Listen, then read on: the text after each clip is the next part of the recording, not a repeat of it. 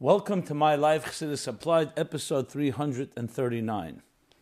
This program is dedicated by Aaron Pels in honor of his mother, Mrs. Speaker, and his brothers. So, this is the week of Parshas Va'era, going into the Chodesh Shvat. Yesterday we benched the month, the new month of Shvat. So let's begin with that topic, which always sets the tone for the week, the spirit of the week, the energy of the week, as the Alter Rebbe said, "Lev mit der Zeit," to live with the times. It's a very powerful statement. Many of us don't really always stop to appreciate it. Living with the times. Usually people think living with the times means living with the events that are happening now in Washington, in other parts of the world, in your own community, in your home. Living with the times, the real times. What's really happening in Zman, in time right now, is what we read in the Parsha. The Torah perspective, God's perspective on time, on the events in time. And when you look at it that way, Torah is nitzchis, that Torah is eternal.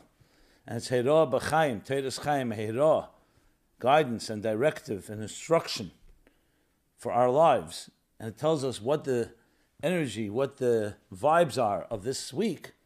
That's truly living with the times. It also lifts you up to a higher level. And then when you look at the events around you, they are inspired and informed by this bigger picture. So what's the theme of Parshas Va'era? The theme of Parshas Va'era, ostensibly, is actually one of the darkest chapters in the Torah, maybe the darkest. It's the throes, the abyss of Mitzrayim. The Jews are suffering greatly at the hands of the Egyptians. And we know Mitzrayim doesn't just mean Egypt of then. It also is Egypt of today, Mitzrayim of today. Every constraint, every limitation, every fear, every insecurity, any dire straits and boundaries that limit us from being who we should be, from serving God in the fullest possible way. The very nature of Golus itself, it says all the Goliaths are called in the name of Mitzrayim. Even though there was a Golus Bavel and a Golus Edom, which we are in now, they're all called in the name Mitzrayim. Not just because Mitzrayim is the root of all the Goliaths, but the very word Mitzrayim captures and reflects the essence of Golus, displacement, a state of being trapped, of being locked, being limited. So this is the chapter where we read about the darkest part of that. It started, of course, in Shmos and ends in a very serious note where Moshe says to Hashem, "Lo mehirei lo mazeh." When Moshe sees what the Jews are enduring, and he sees Parei bathing in the blood of Jewish children and all the other genocides and injustices and afflictions that the Egyptians imposed on the Jewish people and perpetrated upon them, Moshe says, "Lo mehirei lo mazeh." He doesn't look to Parei, doesn't look at the Egyptians, he talks to God. And initially, God actually rebukes him. He says, "The others did not say that to me. They never challenged me like that." And interestingly, when we start Parshas Va'era, he's actually rewarded for his chutzpah, so to speak. What does the Va'era say? Va'era, Hashem says, "I revealed myself to the others, to the patriarchs. But with them, Shmi Havai Eloi Nadaiti Lehem, B'Kel Shaddai I revealed myself, with my name Kel Shaddai, which means a certain defined expression of divinity and godliness. Kel Shaddai, like the word Shaddai. One of the interpretations means Shaddai, Shomar Dai. It was the name God used essentially to create limitations in this world, including the limitation of Mitzrayim ultimately. Dai. And Shmi Havai Eloi Nadaiti Lehem. But my name Havai then, Shema Etzem, Shema Mefurish, Shema Mefurish, Shema Meyuchad, the tetragrammaton, the four-letter name of Hashem, Yud Kei Vav Kei, that I did not reveal to them. Chassidus discusses, we see the name Havai in Sefer Bereshis. So it speaks about Havai Latata, Havai Dela'ela. There's a lower level Havai, the higher level Havai, but to you I will reveal it. This is how first Moshe challenges God. And God says, yes, and to you I'll reveal Havai. Because at the end of the day, Moshe's challenge, though it was crossing a line in certain ways, but it was ultimately a sign of his deep love of God and of the people, and expecting from God more, and that's what God responds. Then now that you're in Mitzrayim, I have to reveal a new level, a name Havaya. The others did not need that name yet. or they were not ready for it, or the world was not yet in that place. But here, in this dark place, we need even greater strengths. And that's what God provides, Shem Havaya. In the Psukim itself, it's not clear what is Havaya, but when you know the Mefarshim, the commentaries, and especially in Kabbalah and Chassidus, you come to learn the Shem Havaya is God in His full glory. It's still a name, Shmi, but it's a name that expresses not the defined energy of, we call it Mamala Kalam, that relates to and is tailored toward creating existence. But now we're talking about going beyond existence to free us from the limitations of the Tzimtzum, which is the first time there's the concealment. And from all the limitations of Mitzrayim, we need Shem Havaya. Later in the Aseres HaDibros, we're going to say, Anechi Hashem Elokecha Asher Etzisichem Eretz Mitzrayim. So the commentaries on Chassidus cites the question, why doesn't he say something bigger? I am your God, Asher Barasha Shemayim V'Aretz, that created heaven and earth. Why does it say the one that took you out of Egypt? Because creating heaven and earth for God is not the big thing. Take you out of Egypt. Once there's a world, and the world is bound to certain laws and rules that govern the universe. And then to be able to free someone from that limited world without destroying the world. In this case, Shesichem Eretz Mitzrayim, to take you out of the Mitzarim V'Gvulin, the limitations and the boundaries and the constraints that I mentioned. And you can fill in the blanks, whatever fits your life. That requires Anoichi Hashem Elokecha. Not just Elokecha, not just Havaya Elokecha, but Anoichi Havaya Elokecha. So whenever a person is in a situation, a regular situation, as we all know, the strengths we need to get out of a certain case may not be so intense. But if you get stuck in a very deep place, in a pit, or psychologically and emotionally and spiritually in a dark place, you need much more strength to pull someone out from there. So the Eibishter granted that to Moshe, Shem Havaya. The lesson to us is very clear. Whatever we may be going through, and there are dark moments, the dark experiences, people have had losses, tragedies during this pandemic, other different types of tragedies. We all have our challenges. Comes a parsha in the Torah and says, I'm with you in your challenges, I'm with you in your pains, I'm with you in your afflictions. And we will dig deeper. I will reveal a deeper part of me, God says. But we have to do our part in digging deeper, not giving up, obviously, but on the contrary, to dig deeper and access the deeper resources, the Havaya that's within each one of us. Because the Neshama has the Shem Havaya, like the Alter Rebbe L'Kutei Torah, Pasha Re'eh, and other places, explains how the Neshama too has all four levels of Yud Kei Vav Kei. So that's the basic, simple lesson. We're also going to Rosh Chodesh Shvat. Rosh Chodesh Shvat is the end of this week. And which, of course, for us Chassidim especially, Rosh Chodesh Shvat is always a special day. But for us Chassidim, it is Rosh Chodesh Shvat that begins the month of Yud Shvat. Yud Shvat, Tovshin Pei Aleph, will be 70 years from the Rebbe first assumed officially the Nesius of the Deir HaShvi, and the Maimer Basel Lagani said 70 years ago. This year, Yud Shvat will be on a Shabbos, as it was in the first year Tovshin Yud when it was on a Shabbos, the Stalkus. So Yud Shvat will be, we'll have a special Yud Shvat edition next week. Preparation for that, talk about Bas Lagani, its lessons for us, and many other details. But I'll focus on Rosh Chodesh Shvat. The Rebbe brings that Rosh Chodesh Shvat is also mentioned in the Torah, right? The beginning of Dvarim, when Moshe begins, Elu Dvarim Asher Diber Moshe was Be'echad LaChodesh. What happened? Be'ebayres HaTorah Hazes. Moshe began to explain the Torah, and he would go for 37 days until Zayin Adar, when there was the Stalkus of Moshe Rabbeinu, the whole Sefer Dvarim. What's Bayres HaTorah Hazes? Says Rashi, B'shivim Lashon. He explained it, he translated it into 70 languages. Not just explained it, translated it. And that, the Rebbe says, was one of the main things that the Frierdiker Rebbe introduced. The beginning of translating Torah, Chassidus especially, or Torah in general, and Chassidus especially, into 70 languages, into all languages. Yefutza meinesecha chutza. The Rebbe, of course, took it to a whole other level. Now, translation is not just translation, it means taking the concepts and bringing it to people who may not yet have knowledge in the holy tongue. That means also be'echus, in quality. It's not yet, they're not yet ready, they weren't initiated, they weren't educated.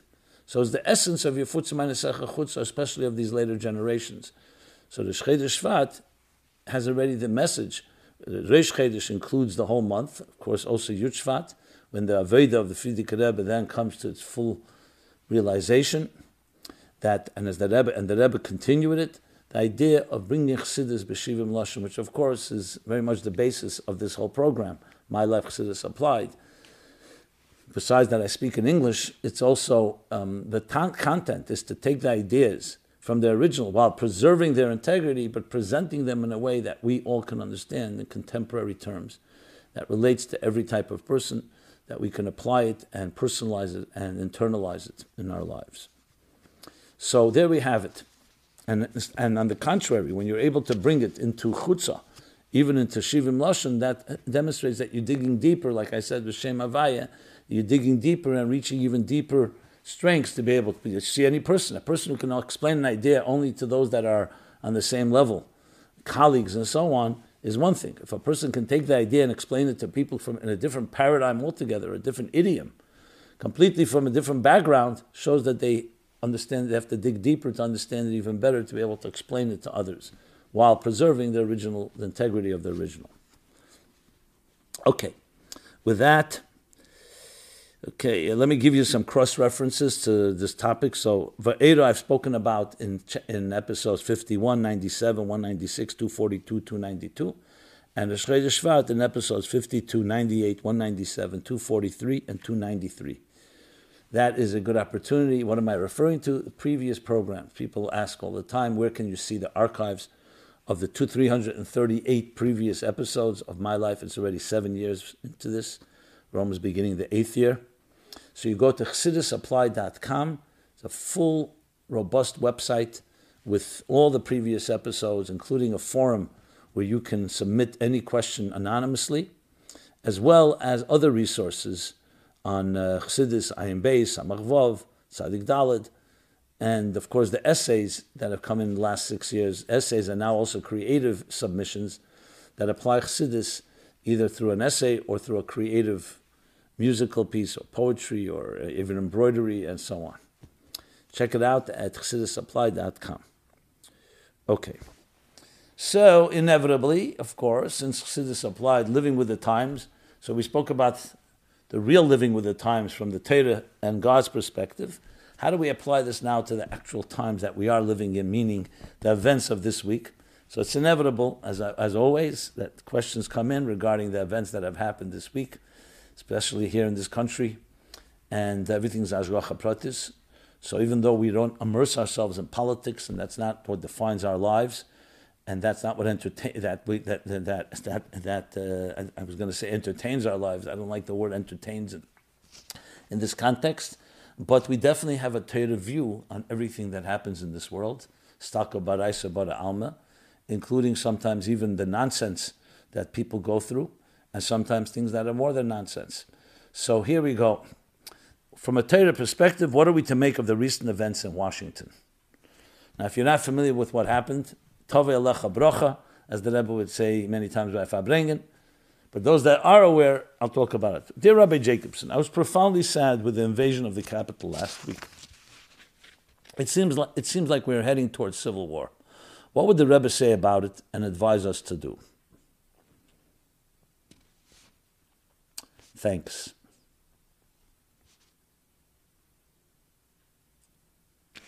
Some more questions with regard to this. I summed it up in one of them. Let me address this, then I'll go to a few others. So, as someone humbly sat at the feet of the Rebbe, I always take the cue of how the Rebbe would approach something. People think the Rebbe spoke about every event that happened, not necessarily. But he definitely had a perspective on everything that happened. So how would the Rebbe react? I can't speculate. I don't know if he'd speak about it or not. The Rebbe always liked to look at things in bigger context. When he saw events in this country, he would always talk about the need for having God in our homes, in our schools. That without that, we don't have accountability, an eye that sees, an ear that hears. So let's start just on the basic level. Any crime, any act that attacks, that's violent, that hurts somebody, that ultimately kills someone, is never good. Doesn't matter what excuse you have for it. It's just not acceptable. You need a law. A law and order is one of the Sheva Mitzvahs B'neiach, but it's also logical. You need accountability. You have people with different opinions. You're entitled to different opinions. So that's number one. Not even getting into the who or what. That would come from any side of the aisle, everything, any type of act of violence should be criticized and should be prosecuted properly. So I think that's a given without even a question. It's completely nonpartisan what I just said. Regarding this particular event, is it also being politicized by parties? That's inevitable. Some will use it to demonstrate how President Trump was always that way and he incited it and so on. The people who are pro-Trump will say, okay, maybe he got out of hand a bit, but we were protesting the unfair and fraudulent elections. So how do you deal with something like that from a Torah point of view? So we have a Torah. Everybody's subjective. The Torah's approach to it, we're not one side or another side. What does God want? God wants honest accountability. Yes, I know people are very passionate and feel that the elections were stolen. Possibly, and I'm not going to deny the possibility. Maybe previous elections were also stolen. Who knows? Suddenly now, more than ever. So what do you do in a country like this? There's dina de malchusa dina. There are laws of the land.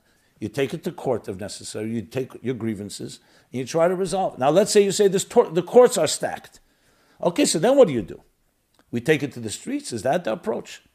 The Rebbe would always laud this country's principles. In God we trust on our currency. E pluribus unum, from the many one. That all of us are created equal, with inalienable rights, including freedom of expression. Correct. But what do you do when you have everybody has a freedom of expression and people's expression or opinions are different? So you have courts of law, going back to one of the Yesodis, the foundations of all history, all civilization, need some recourse. Now, if those courts you feel are corrupt, so then do something about it. Elect new officials. But there's no question that violence is not the way to go. There's never been the approach. This country's strength lies on this ability to take diversity and find some type of harmony, some type of balance.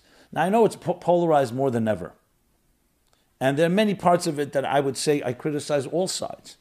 Because that's what happens. This country, in a sense, becomes almost like, I don't want to compare it because it sounds frivolous, to sports. That you're so extreme. You're a Boston Red Sox fan. You hate every Yankee. Even though that a player in the Yankees ends up in Boston, then you love him. So it's not about reality. It's about partisanship. It's about parochialism. It's about clubs. It's frankly about conformity and very superficial. In many ways, that spilled over into the country in general, and the media fans this. Intentionally, not intentionally, maybe that's how you get ratings. I don't trust any of it, to be honest, on any side of the aisle. So how do you get clarity?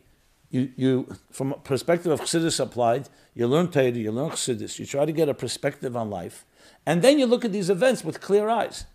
Instead of the other way around, seeing and becoming trapped in the quicksand of all these polarized positions. And that's regarding everything. You try to find where's a berek emes, something true in all of this. And frankly, for some people, maybe just sit and learn Torah and Chassidus and doesn't affect your life directly.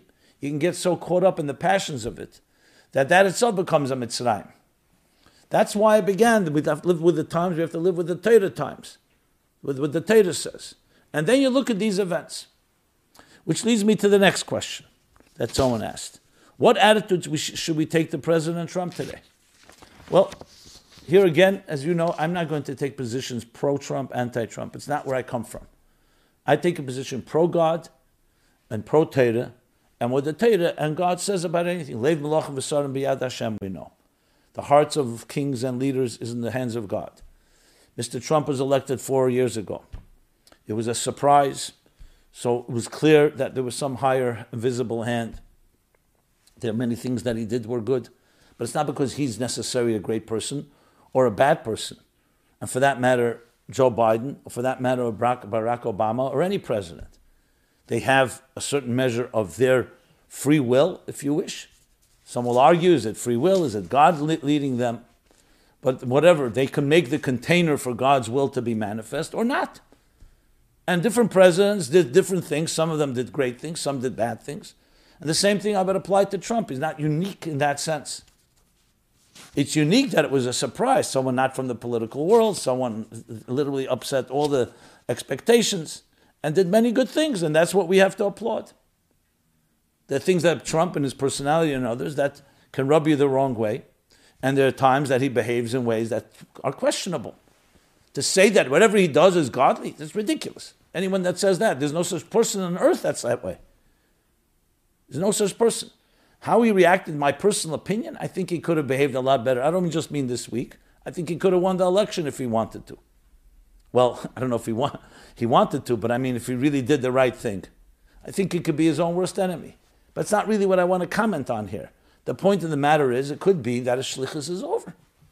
And maybe sometimes when your shlichus is over, finally you don't necessarily do the right things or the best way to make sure that your legacy and all the changes that you implemented and the good things you did remain. Now it could be reversed, unfortunately.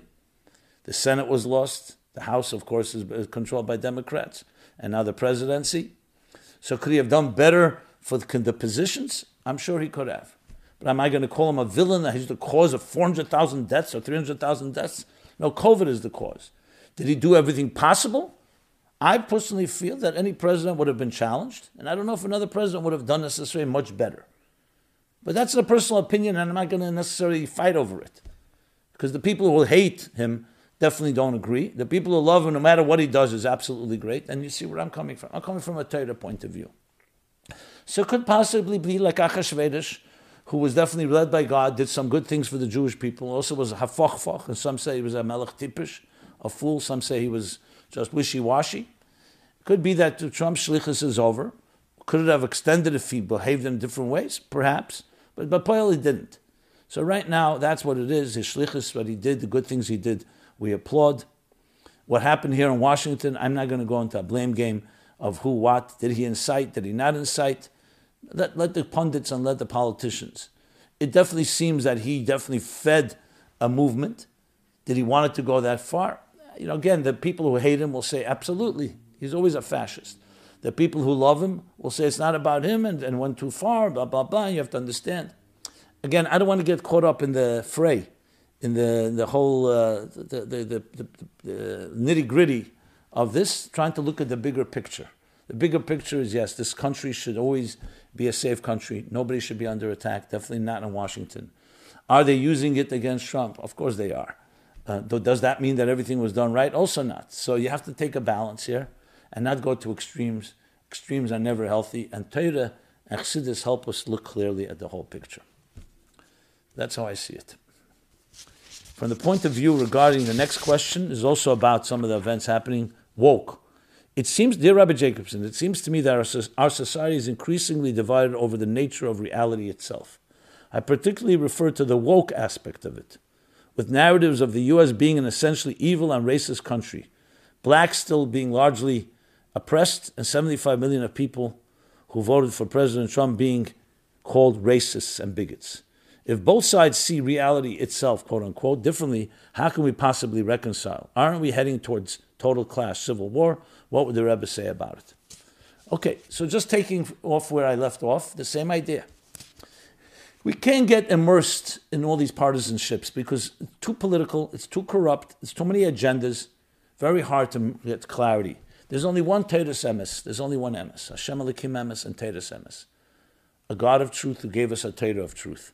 You want truth, that's where you go. You don't go to the media, you don't go to pundits, you don't go to politicians, you don't go to doctors, you don't go to lawyers, and you don't go to academics. That's what we, the Jewish people, have always known, and that's what kept us sane and kept us clear-headed. You apply that emes of Torah to these given situations. That's the key.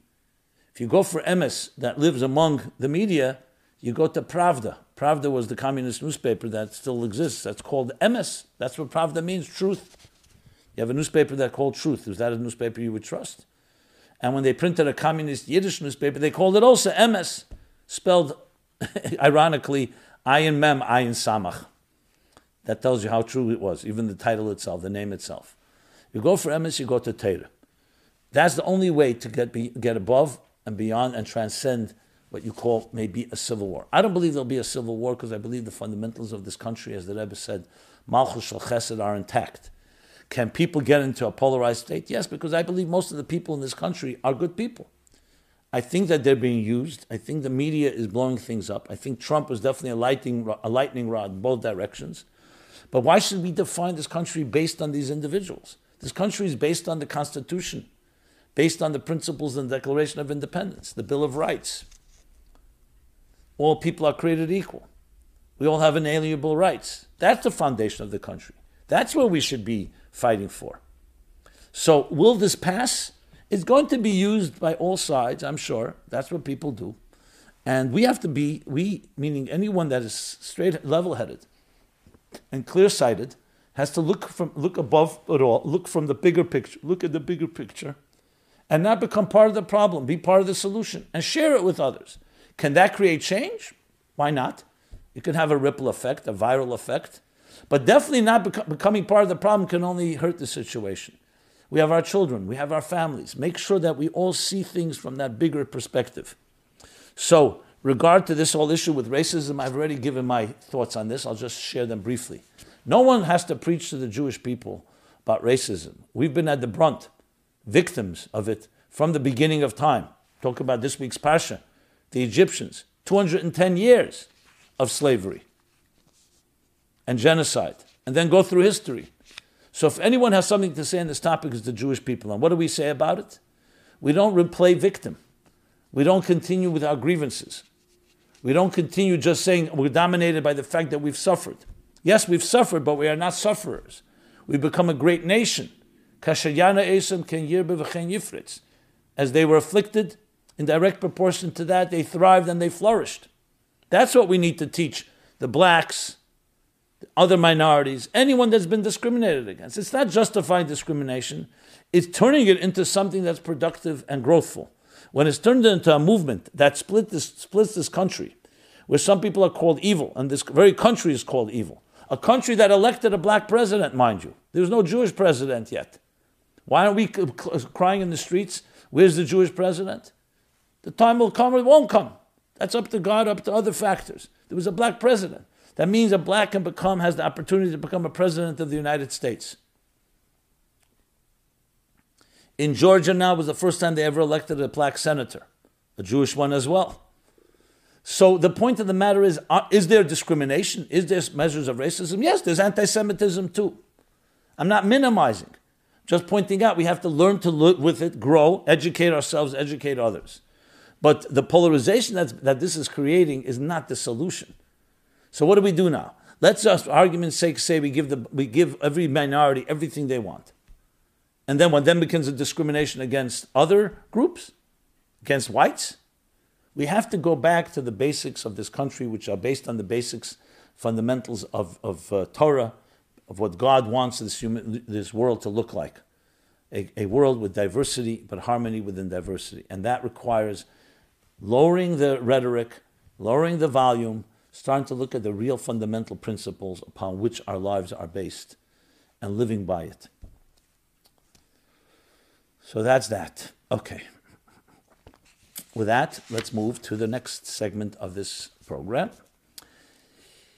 Well, last week I spoke about a very sad, tragic, serious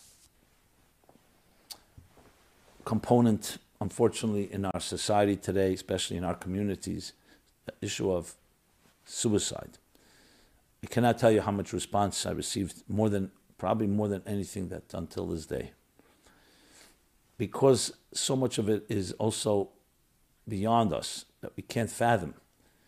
And we see that one of the ways that helps people, not guarantee, but helps people, is showing care and love and valuing another person, not allowing them to wallow or escape into their isolation or loneliness. So I offered support in any way I can provide, or any connections I may have, networking and so on, including I gave my personal cell phone number. So people have asked me if anyone called me. Well, if anyone called me, yes, quite a few people. I don't regret it in any way. On the contrary, I was very honored, humbled. And one of the people that called me was actually a letter that I read last week. A person who wrote about, help me, I'm ready to commit suicide. So this young person, a 20-year-old, called me on my phone and said, please share with the people that listened to you, because I listened. I was shocked that you read my letter. I was very touched. It was something I wrote a while back, but you read it. And I tell the people that I'm in a much better place. That was due to the care and love of others that have helped me and I'm in a much better place. I still have my challenges. And I want to thank you for what you did. So I asked her, would you mind writing this? Anonymously writing it. I'd like to read it in the program. So thank you. She did. And I'm going to read her letter right now. It speaks for itself. And then I'll read a few others. And hopefully this topic will never have to be addressed again, because once and for all, we'll eradicate it through our love and through our care, and hopefully anyone we can possibly reach will, and that's what we have to do. Don't hesitate ever. Reach out if you see someone that is suffering or some changes are going on. Offer help, offer care. We're not talking about prying or being curious, but really just showing love and care for another. So here's the letter. Dear Rabbi Jacobson, I listened to your last podcast where you spoke about suicide, and I was the one who wrote the last 2 letters you read. One of the letters was before my suicide attempt, and the second letter was a week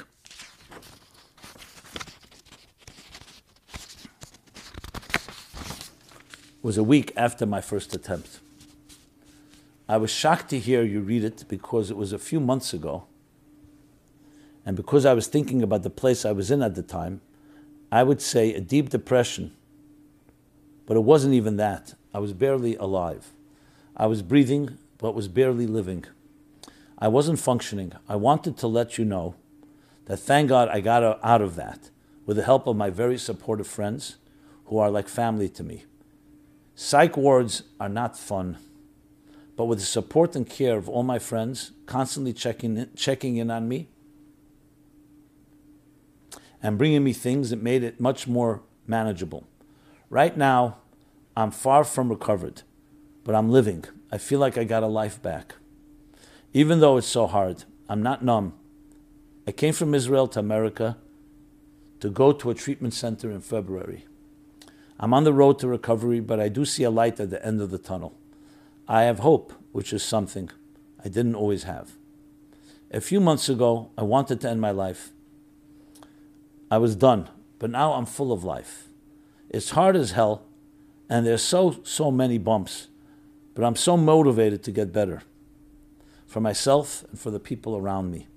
I also just want to say, for the people who want to give up, for the people who want to end their lives, I'm a living example that you can do it. You can push through. It's hard work. It's definitely not easy, but I've been there. I wanted to die. I know what it's like to have no hope. I'm just glad I didn't succeed in ending my life. It's really just thanks to my unbelievable supportive friends who God so perfectly have placed in my life. Thank you, Rabbi Jacobson, for talking about such an important topic that so many people need to hear, but unfortunately isn't talked about enough. It means the world to me. So I hope those words are coming straight from the heart of this individual reach my heart, reach all our hearts.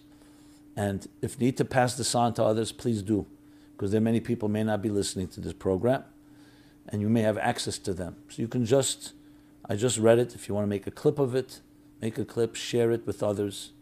There's no names, so it protects all the confidentiality and anonymity, but you never know what these words can do for someone. I can tell you from personal experience, certain things I've said, certain things that have been said that have changed people's lives, that have saved lives.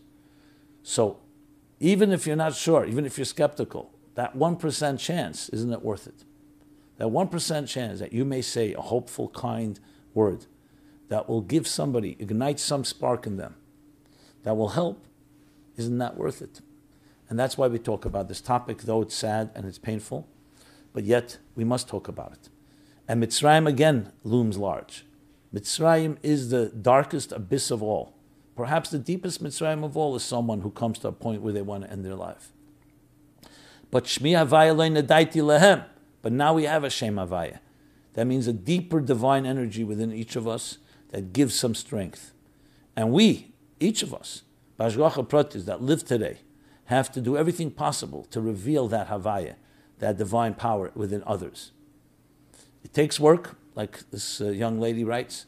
It's not easy, it's hard, but with support and friends and love and care, we can achieve anything.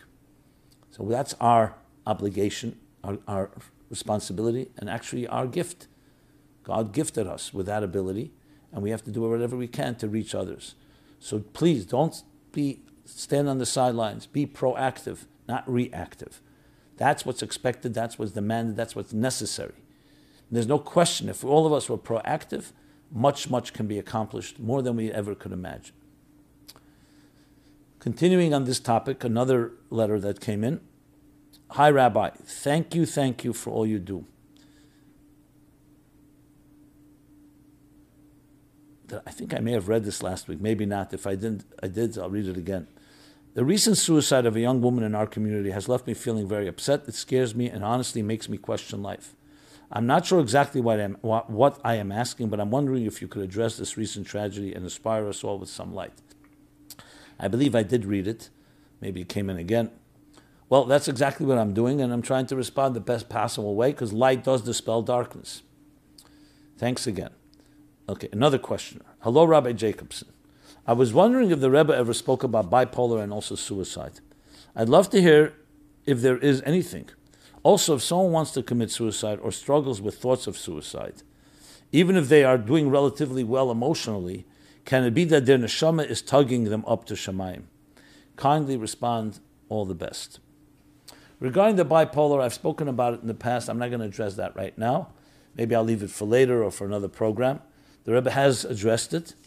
And actually, even though the Rebbe uses, I believe, another name for it, in one of the letters of the Rebbe that actually says tefillin is Meshabed Haleva Amayach, blinds the mind and the heart, which is one of the challenges that bipolar and other illnesses cause, a type of dissonance between the two.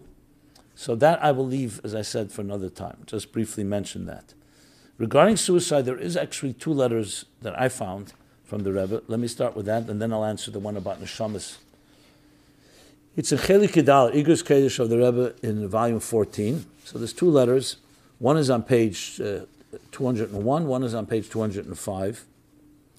And basically the Rebbe writes there,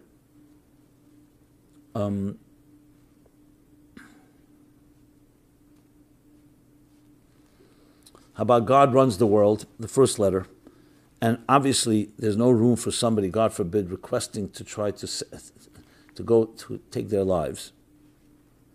And these are the Rebbe's words. I'm translating from Hebrew. Contemplate within yourself that the neshama, the soul of every individual, is engraved beneath the Kisei HaKavod, the heavenly throne, the throne of honor, meaning of God's throne, and descended below and manifested in a body, in a physical body, which is a Yerida Atzuma. It's an awesome descent. It's an extremely radical and dramatic descent. The neshama going from such a high level down to this world. You can't at all compare the way the neshama is above and waits inside of a body. And all this was done is kedai b'shvil pu'ulas isha Yisraeli alay adamas dafka, alay adamas. All this, despite this radical descent and dramatic journey, was all done for the purpose of a human being in this world on earth to do what is right, to live a life, the Rebbe says, which is learning Torah, kiyum mitzvahs, fulfillment of mitzvahs.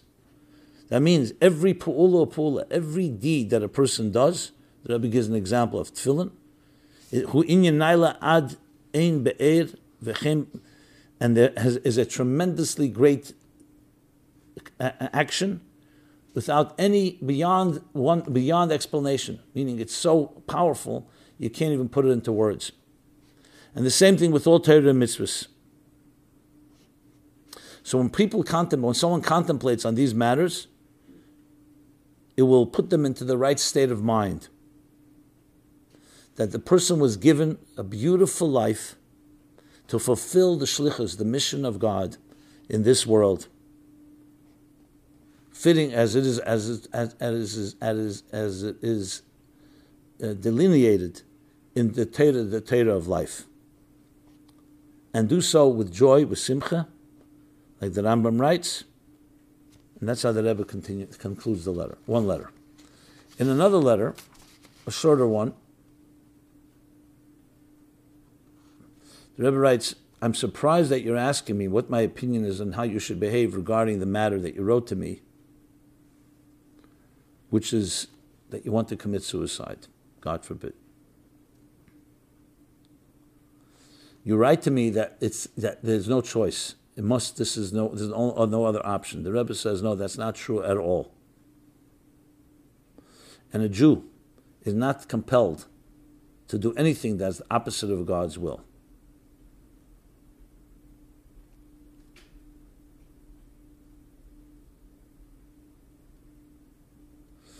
And most important that you need to know, the Rebbe writes, that God runs the world and sends you to this world with a purpose.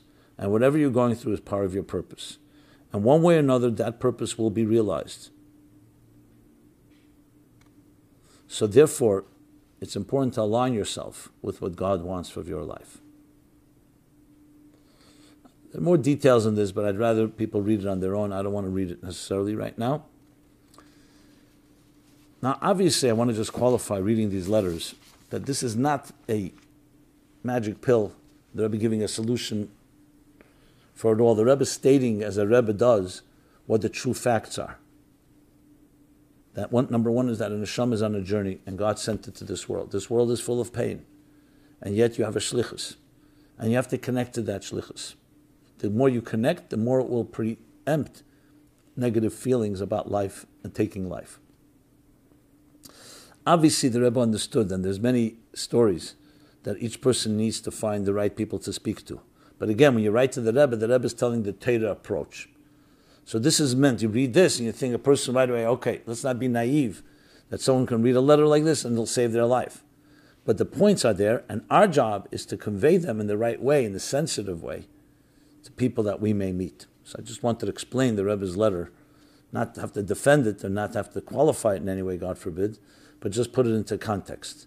But you asked if the Rebbe wrote about it? Yes. A lot of what I'm speaking about is based on these principles. But again, it needs to be presented, because when a person is in deep pain, whatever you say to them, they can't really hear. So you have to find the right way to say it, the right time to say it, and of course the care and love that's always necessary, that they see that you care about them. So there's something value that can perhaps give that added edge to preempt such tragic events. Okay. Another person wrote, once tragedy strikes, people are in shock, and all the righteous intentions to make the best of a situation are yet intact and unblemished from the inevitable suffering that ensues. After years upon years, some aren't blessed with a happy ending.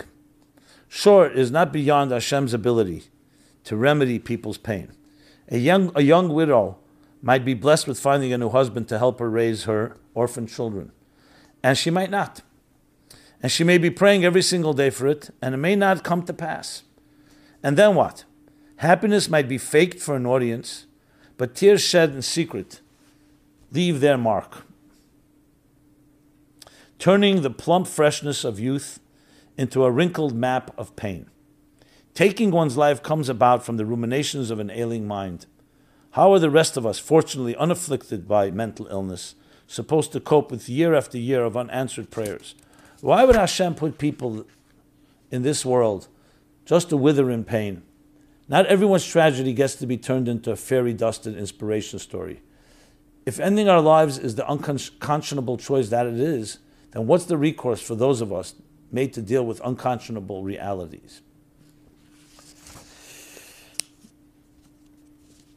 Entering into the space of these type of questions, which everyone has entitled to, especially people who suffer, is entering into the mystery of existence itself.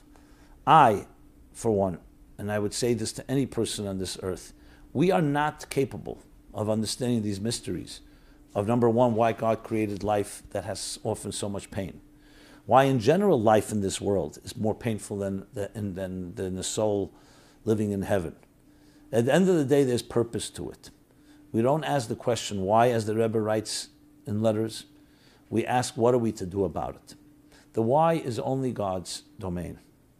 We try to understand, perhaps, Sometimes we get a little understanding. In a very powerful letter that the Rebbe wrote to someone who suffered a great tragedy, losing a mother at a young age, the Rebbe writes that though this is beyond us, but God in His infinite kindness has shared with us some insights for us to get a little sense, b'miktzas, the Rebbe writes, a little bit, little inkling of some of God's plans. But generally, it's beyond us.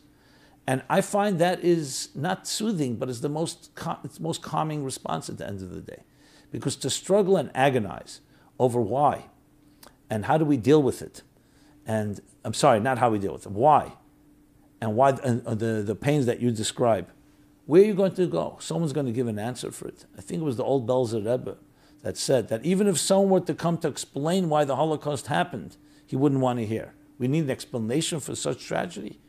A tragedy like that is beyond explanation. The most brilliant mind can't speak to a bleeding heart. What we need is strength, not solutions, not answers. We need strengths, powers, what to do, how to approach it, how to move forward, what we do about it, not the why. I've said this many times, and I say it from my heart. I'm not saying this as in a philosophical context. I'm saying it as the best possible response a human being can come to. Look at people who've suffered. I thank God I've not suffered like others have suffered. So in a way, I don't have the credibility to say what I'm going to say now, but I have spoken to people who have suffered. And time and again, you see the formula was they dug deeper, they found greater strengths, they found deeper meaning, and that's what allowed them to build. Can one judge someone that's broken down and demoralized and unable to move forward? To judge them? God forbid. It's between them and God. But those that have moved forward, you always see that they found some deeper purpose. They found some deeper meaning. They found a deeper faith and a deeper trust. Behaved like soldiers, forging ahead. Did not want to perpetuate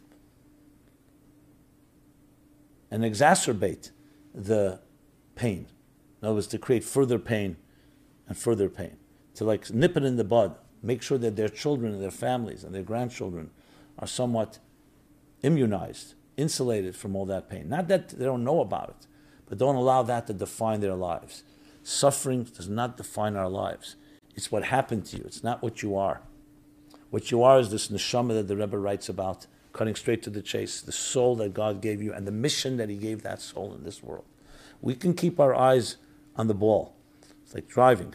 You keep your eyes on the road ahead with that in mind, that you have a powerful divine soul within you and a powerful mission that soul was charged with. That's the key to everything. Now, obviously, there'll be distractions. We all are distracted, especially pain and suffering. Doesn't allow you to even focus on the soul. I've spoken to people and say, that's beautiful what you're saying, but I can't even think about my soul. The pain is so great. It's like someone in the middle of a fire, a raging fire. You tell them, hey, by the way, you have a holy soul, a divine soul. It's pure. They can't be thinking. They're thinking about how to get out of this fire that's burning them. So we need to be sensitive to that. But you're still looking for the soul somewhere. You're looking for that moment that will give them the strength to maybe jump out of the fire or minimize it or counter it with the positive energy that comes from knowing that mission that you have. Okay. I want to conclude this topic, at least for now, with some resources. There's some good resources out there that I've been made aware of. I was on a program a little more than a week ago with two professionals. And some of the resources that we have here, I'll give them to you right now. One is my3app.org. It's a very good app that's very helpful. These are resources regarding suicide. It's spelled number 3, app.org. And, oh boy, I can't even read what I may have to do with my glasses. Okay.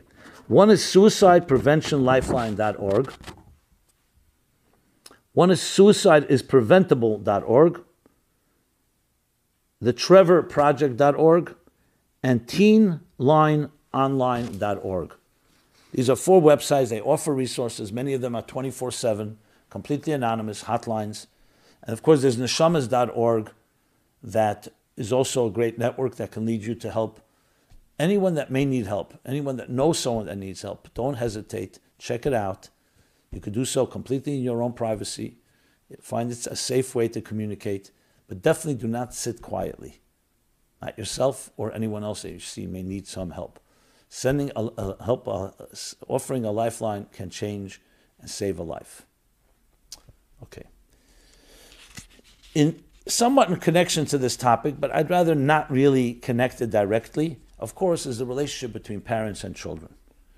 In many instances, in my experience, I've seen parents that tremendously healthy, tremendously powerful commitment, and offered support to their children in most difficult situations, whether mental health, suicidal, or other issues children have struggled with. But it's inevitable that parents and children and their relationship is part of the whole process, because when it's healthy, it can be tremendous help. If there's issues between parents and children, it's not helpful.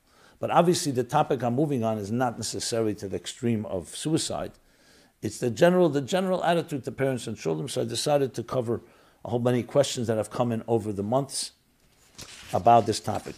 I don't believe we'll be able to cover them all, but I'll begin. So I'm moving now to parents and children. Okay.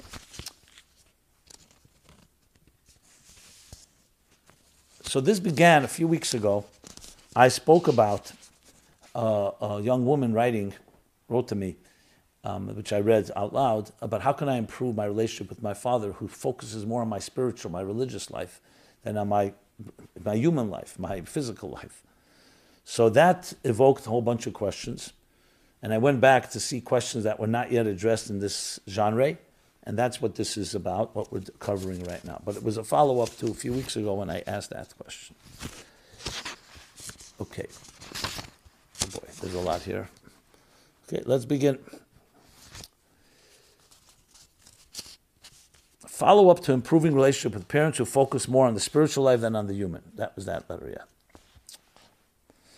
How does one respond to a husband who chooses not to connect and provide unconditional love to his children because they are more modern? He specifically said because his children are not into Torah learning like him, quote unquote, he doesn't want to relate to them and is disappointed in them.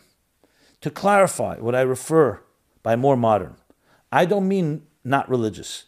This is in reference to their choice of clothing, specifically jeans, their choice of conversation, and not keeping all Hasidic customs, chumras. I have tried every intellectual approach that I know, from giving examples of our Avos, our patriarchs, to our loving Chabad approach based on Chassidus. My children resent their father because of his intensity with Judaism, no happiness, and his lack of emotional connection to them.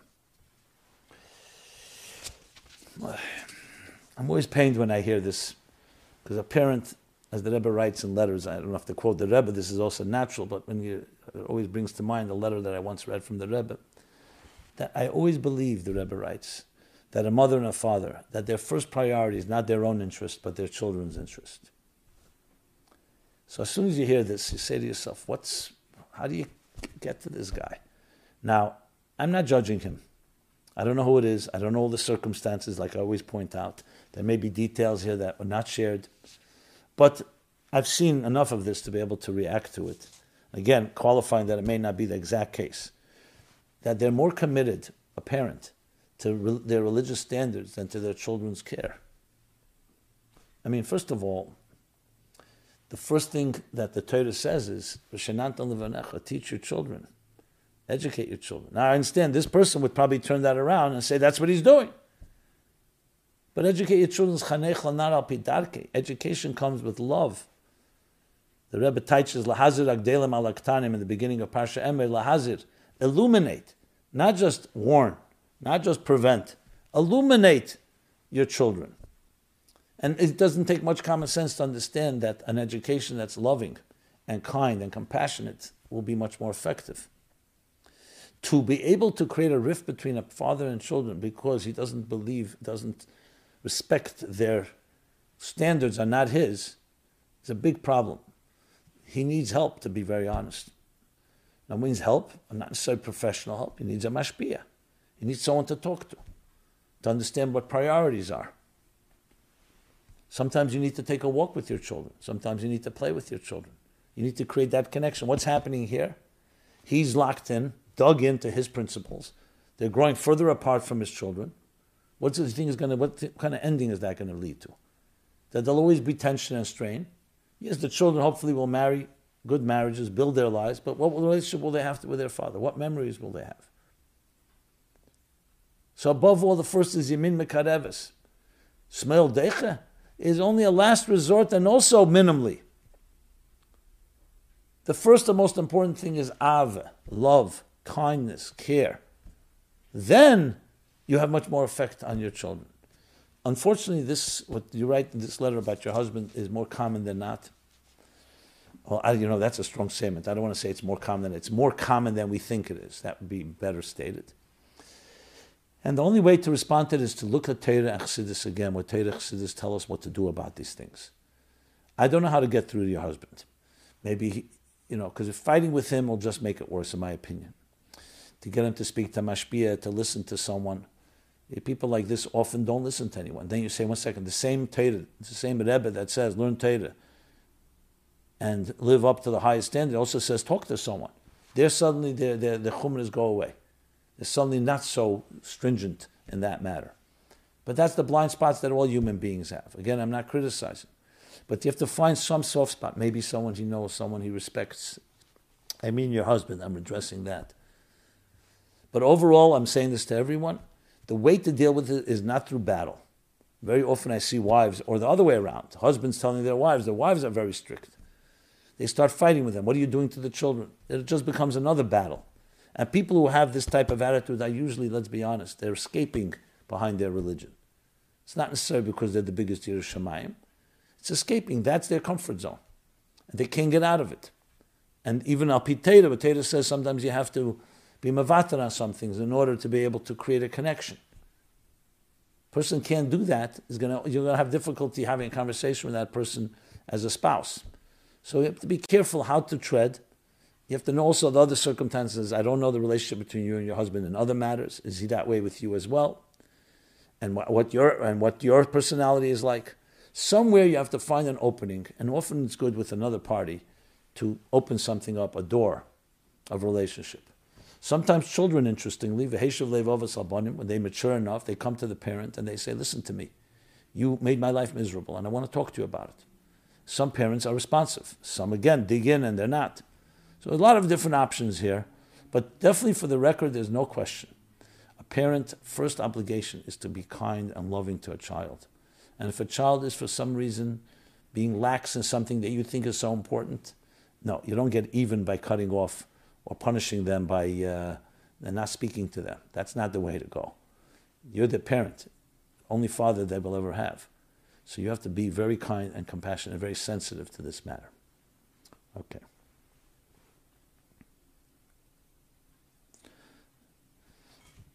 Because of time limits, I'll read another one, and then the others I'll wait for next week. Then I'll go to the other topics that I want to address. Okay. What can I do since my son suddenly stopped talking to us, his parents? He didn't say what bothers him, but suddenly cut off his relationship with us. He may have disappointments of some things that happened, but won't discuss it or his feelings. Maybe he doesn't want to be chutzpahdik. How can we regain our relationship? Well, this question you're asking me immediately evokes a bunch of questions I would have in return. Let me say, suddenly stop talking to us. That sounds to me pretty radical. That means something happened. So what provoked it? Is there anything you know that provoked it? Did something happen in school? Did you check it out? It could be something occurred. Maybe someone touched him the wrong way. Someone hurt him. Not necessarily within the family. We'll never know. It could be any situation. So you must get to the bottom of what's going on in his life, because there could be something you need to address, and he's not going to bring it up. Second question I have, is it really suddenly? Before that, everything was perfect? And I'm not questioning that what you're saying, but that's what I would like to know before I fully respond. In this type of way, if you can't get to your child directly, and you should first try everything possible, with kindness. Be kind, speak a bit. Don't reciprocate. Don't fight fire with fire. Since he's not speaking to you, you also get angry at him. Show kindness. and separately, not father and mother together. Don't sit them down together because that usually doesn't work well. I would suggest talking to him as a mother to a child. You also don't say how old he is, I think. Yeah, that's also important, what his age is. And just try to reach to his heart. And not like say, what's bothering you? Don't say that. Just say everything. Try to get a conversation going. If all that doesn't work, maybe there's a sibling that he's close to that can speak to him. Maybe there's a friend. Maybe there's an outsider. Maybe there's someone you can take him to and say, it looks to us that something's bothering you. You don't want to speak to us. Maybe you want to speak to somebody. Just don't give up. You find you knock at every door. But don't be a pest. Don't become someone that he's going to try to avoid because you're just suffocating him. So it has to be done wisely and with balance. That's my initial response. If you want to contact me for more details, just write your email address or contact us and give us give us some contact information, because in the forum on chassidussupply.com, it's all anonymous. We need your contact info if you want to speak about this further with us. Okay, let me go to the Chassidus question, and then we'll go to the essays. Good. The Chassidus question is the following. What is this Maimer called, the Frumer Va'era? So there's a Maimer referred to in Beis Shvat in Hayom Yom. He cites a story with the Rebbe Rashab, the Frierdiker Rebbe, saying that there's a Maimer that was said by the Alter Rebbe in Tov Kuf Nun Dal, a Maimer that he would repeat every 3 years approximately, every 2-3 years he says there, I believe. And it was coined the Frumer Va'era. And the Rebbe Rashab explained why. In Tov Reish Samach Daled, in Teira Shalom, he speaks about it, in a Ve'era Fabrengen. The Rebbe said the Maimer in Tovshin Yud Beis and Tovshin Chavov. Tovshin Yud Beis, the Rebbe, again, the Frumer Ve'era. Frumer Ve'era is not printed in Teira as he says there in Hayom Yom. It's printed today in Memori Admur HaZakum Parshias, and with the Tzemach Tzedek and Eira Teira with additions and a gloss. Rabbi Hillel Parachas said a Maimer based on it as well. Says the Rebbe Rashab that this was a Maimer. Why was it called the Frumer Ve'era? Because it was a Maimer about the Inyan of Le'yidach Memen and Nidach. That Le'yidach, nothing is pushed away at the end. Everyone is ultimately received back and has a way back and return. He speaks very intensely about a person's obligation in this life, especially how to use time. The Rebbe Rashab says that he's not mekane. He does not envy those that were there during the time of the Maimer, because the Rabbeim, when they said a Maimer, it was the place where the Alter Rebbe, when the Alter Rebbe said a Maimer, that was the place where he was at. The Rebbe Rashab says, so it was very, very intense. Meiredik, he calls it. He says the word abezer chassidus. Abezer means angry, but he means very strong, intense chassidus, very demanding. And that's why it was called Frumer Ve'era, because it evoked a type of awe. I said it was Meiredik. Again, the Rebbe Rashab says he doesn't envy those that were there because it must have been very awesome. When you read this Maimer, you see a certain type of intensity of how every person is responsible in their behavior and how they use their time. And Le'yidach Memen Nidach, that's the expression used. So the Frumer Ve'era became the way to describe this particular Maimer. You can look it up more in details, as I said, in Teira Shalom, I believe, page 86. And, of course, the Hayom Yom, Beis Shvat, that talks about it more. So it's relevant to this week's Parsha, Va'era. Maybe because Ve'era, the darkness, the Rebbe Frierdiker Rebbe, the Alter Rebbe said a Maimer in a sense to bring a deeper light, that type of intensity that this Maimer evokes. Yeah, it reminds me actually that some of the themes in this Maimer remind us of Leitia Mishakelu Tovshin Yud Beis as well, where the Rebbe speaks about as Mispri Yemecha Mala, about how a person trembles. The Rebbe was crying very strongly as he said that Maimer. How a person trembles and is concerned whether they're using every moment. Very similar to some themes in this Maimer in the Frumer Ve'era. Okay. Now, we conclude always we're now the 11th place winners of this year's 6th annual My Life Chassidus Applied Essay and Creative Contest. And so briefly, we cover every week the four winners in different categories: the English essay, Hebrew essay for men, Hebrew essay for women, and a creative. So we have The Lamplighter by Rivka Cohen, age 24, Beis Chana Woman International, her hometown Jerusalem, Israel. Okay, That's the essay in English. Which you can look up at chassidussupply.com, and you can see the actual essay. I encourage you to do that. Because of time limits, I'm not going to right now summarize. You can look at it yourself. The essay in Hebrew Men is Chaim Kalim im Anoshim Kosher. To make an easy life with difficult people. How to live in a calm way when you're dealing with difficult people. Mr. Yahal Dahan, Tzfat, Israel. The 11th place essay in Hebrew for women. Masa Primi L'Geula, the inner journey toward redemption. This is Bina Nachshon in Jerusalem. And finally, the creative, which is a poem, poetry, My Garden. Basi Legani, by Yosef Kaufman, age 27, a sofer in Johannesburg, South Africa. The English and the creative essay and the creative presentation you can see at chassidussupply.com. And the Hebrew ones is at diraloy.org, diralo.org. And with this, my friends, we conclude My Life Chassidus Applied, episode 339. We're here every Sunday, 8 to 9 p.m. Everyone have a very freilich and Chedesh Shvat. It should be a redeeming Chedesh Shvat, a Yefutza Menesecha, and Asemar Damalka Meshicha Chedesh Shvat. Be blessed, be healthy, and be well. Thank you. This program is brought to you by My Life, Chassidus Applied. Please help us continue our programs. Make even a small contribution at chassidussupply.com/donate.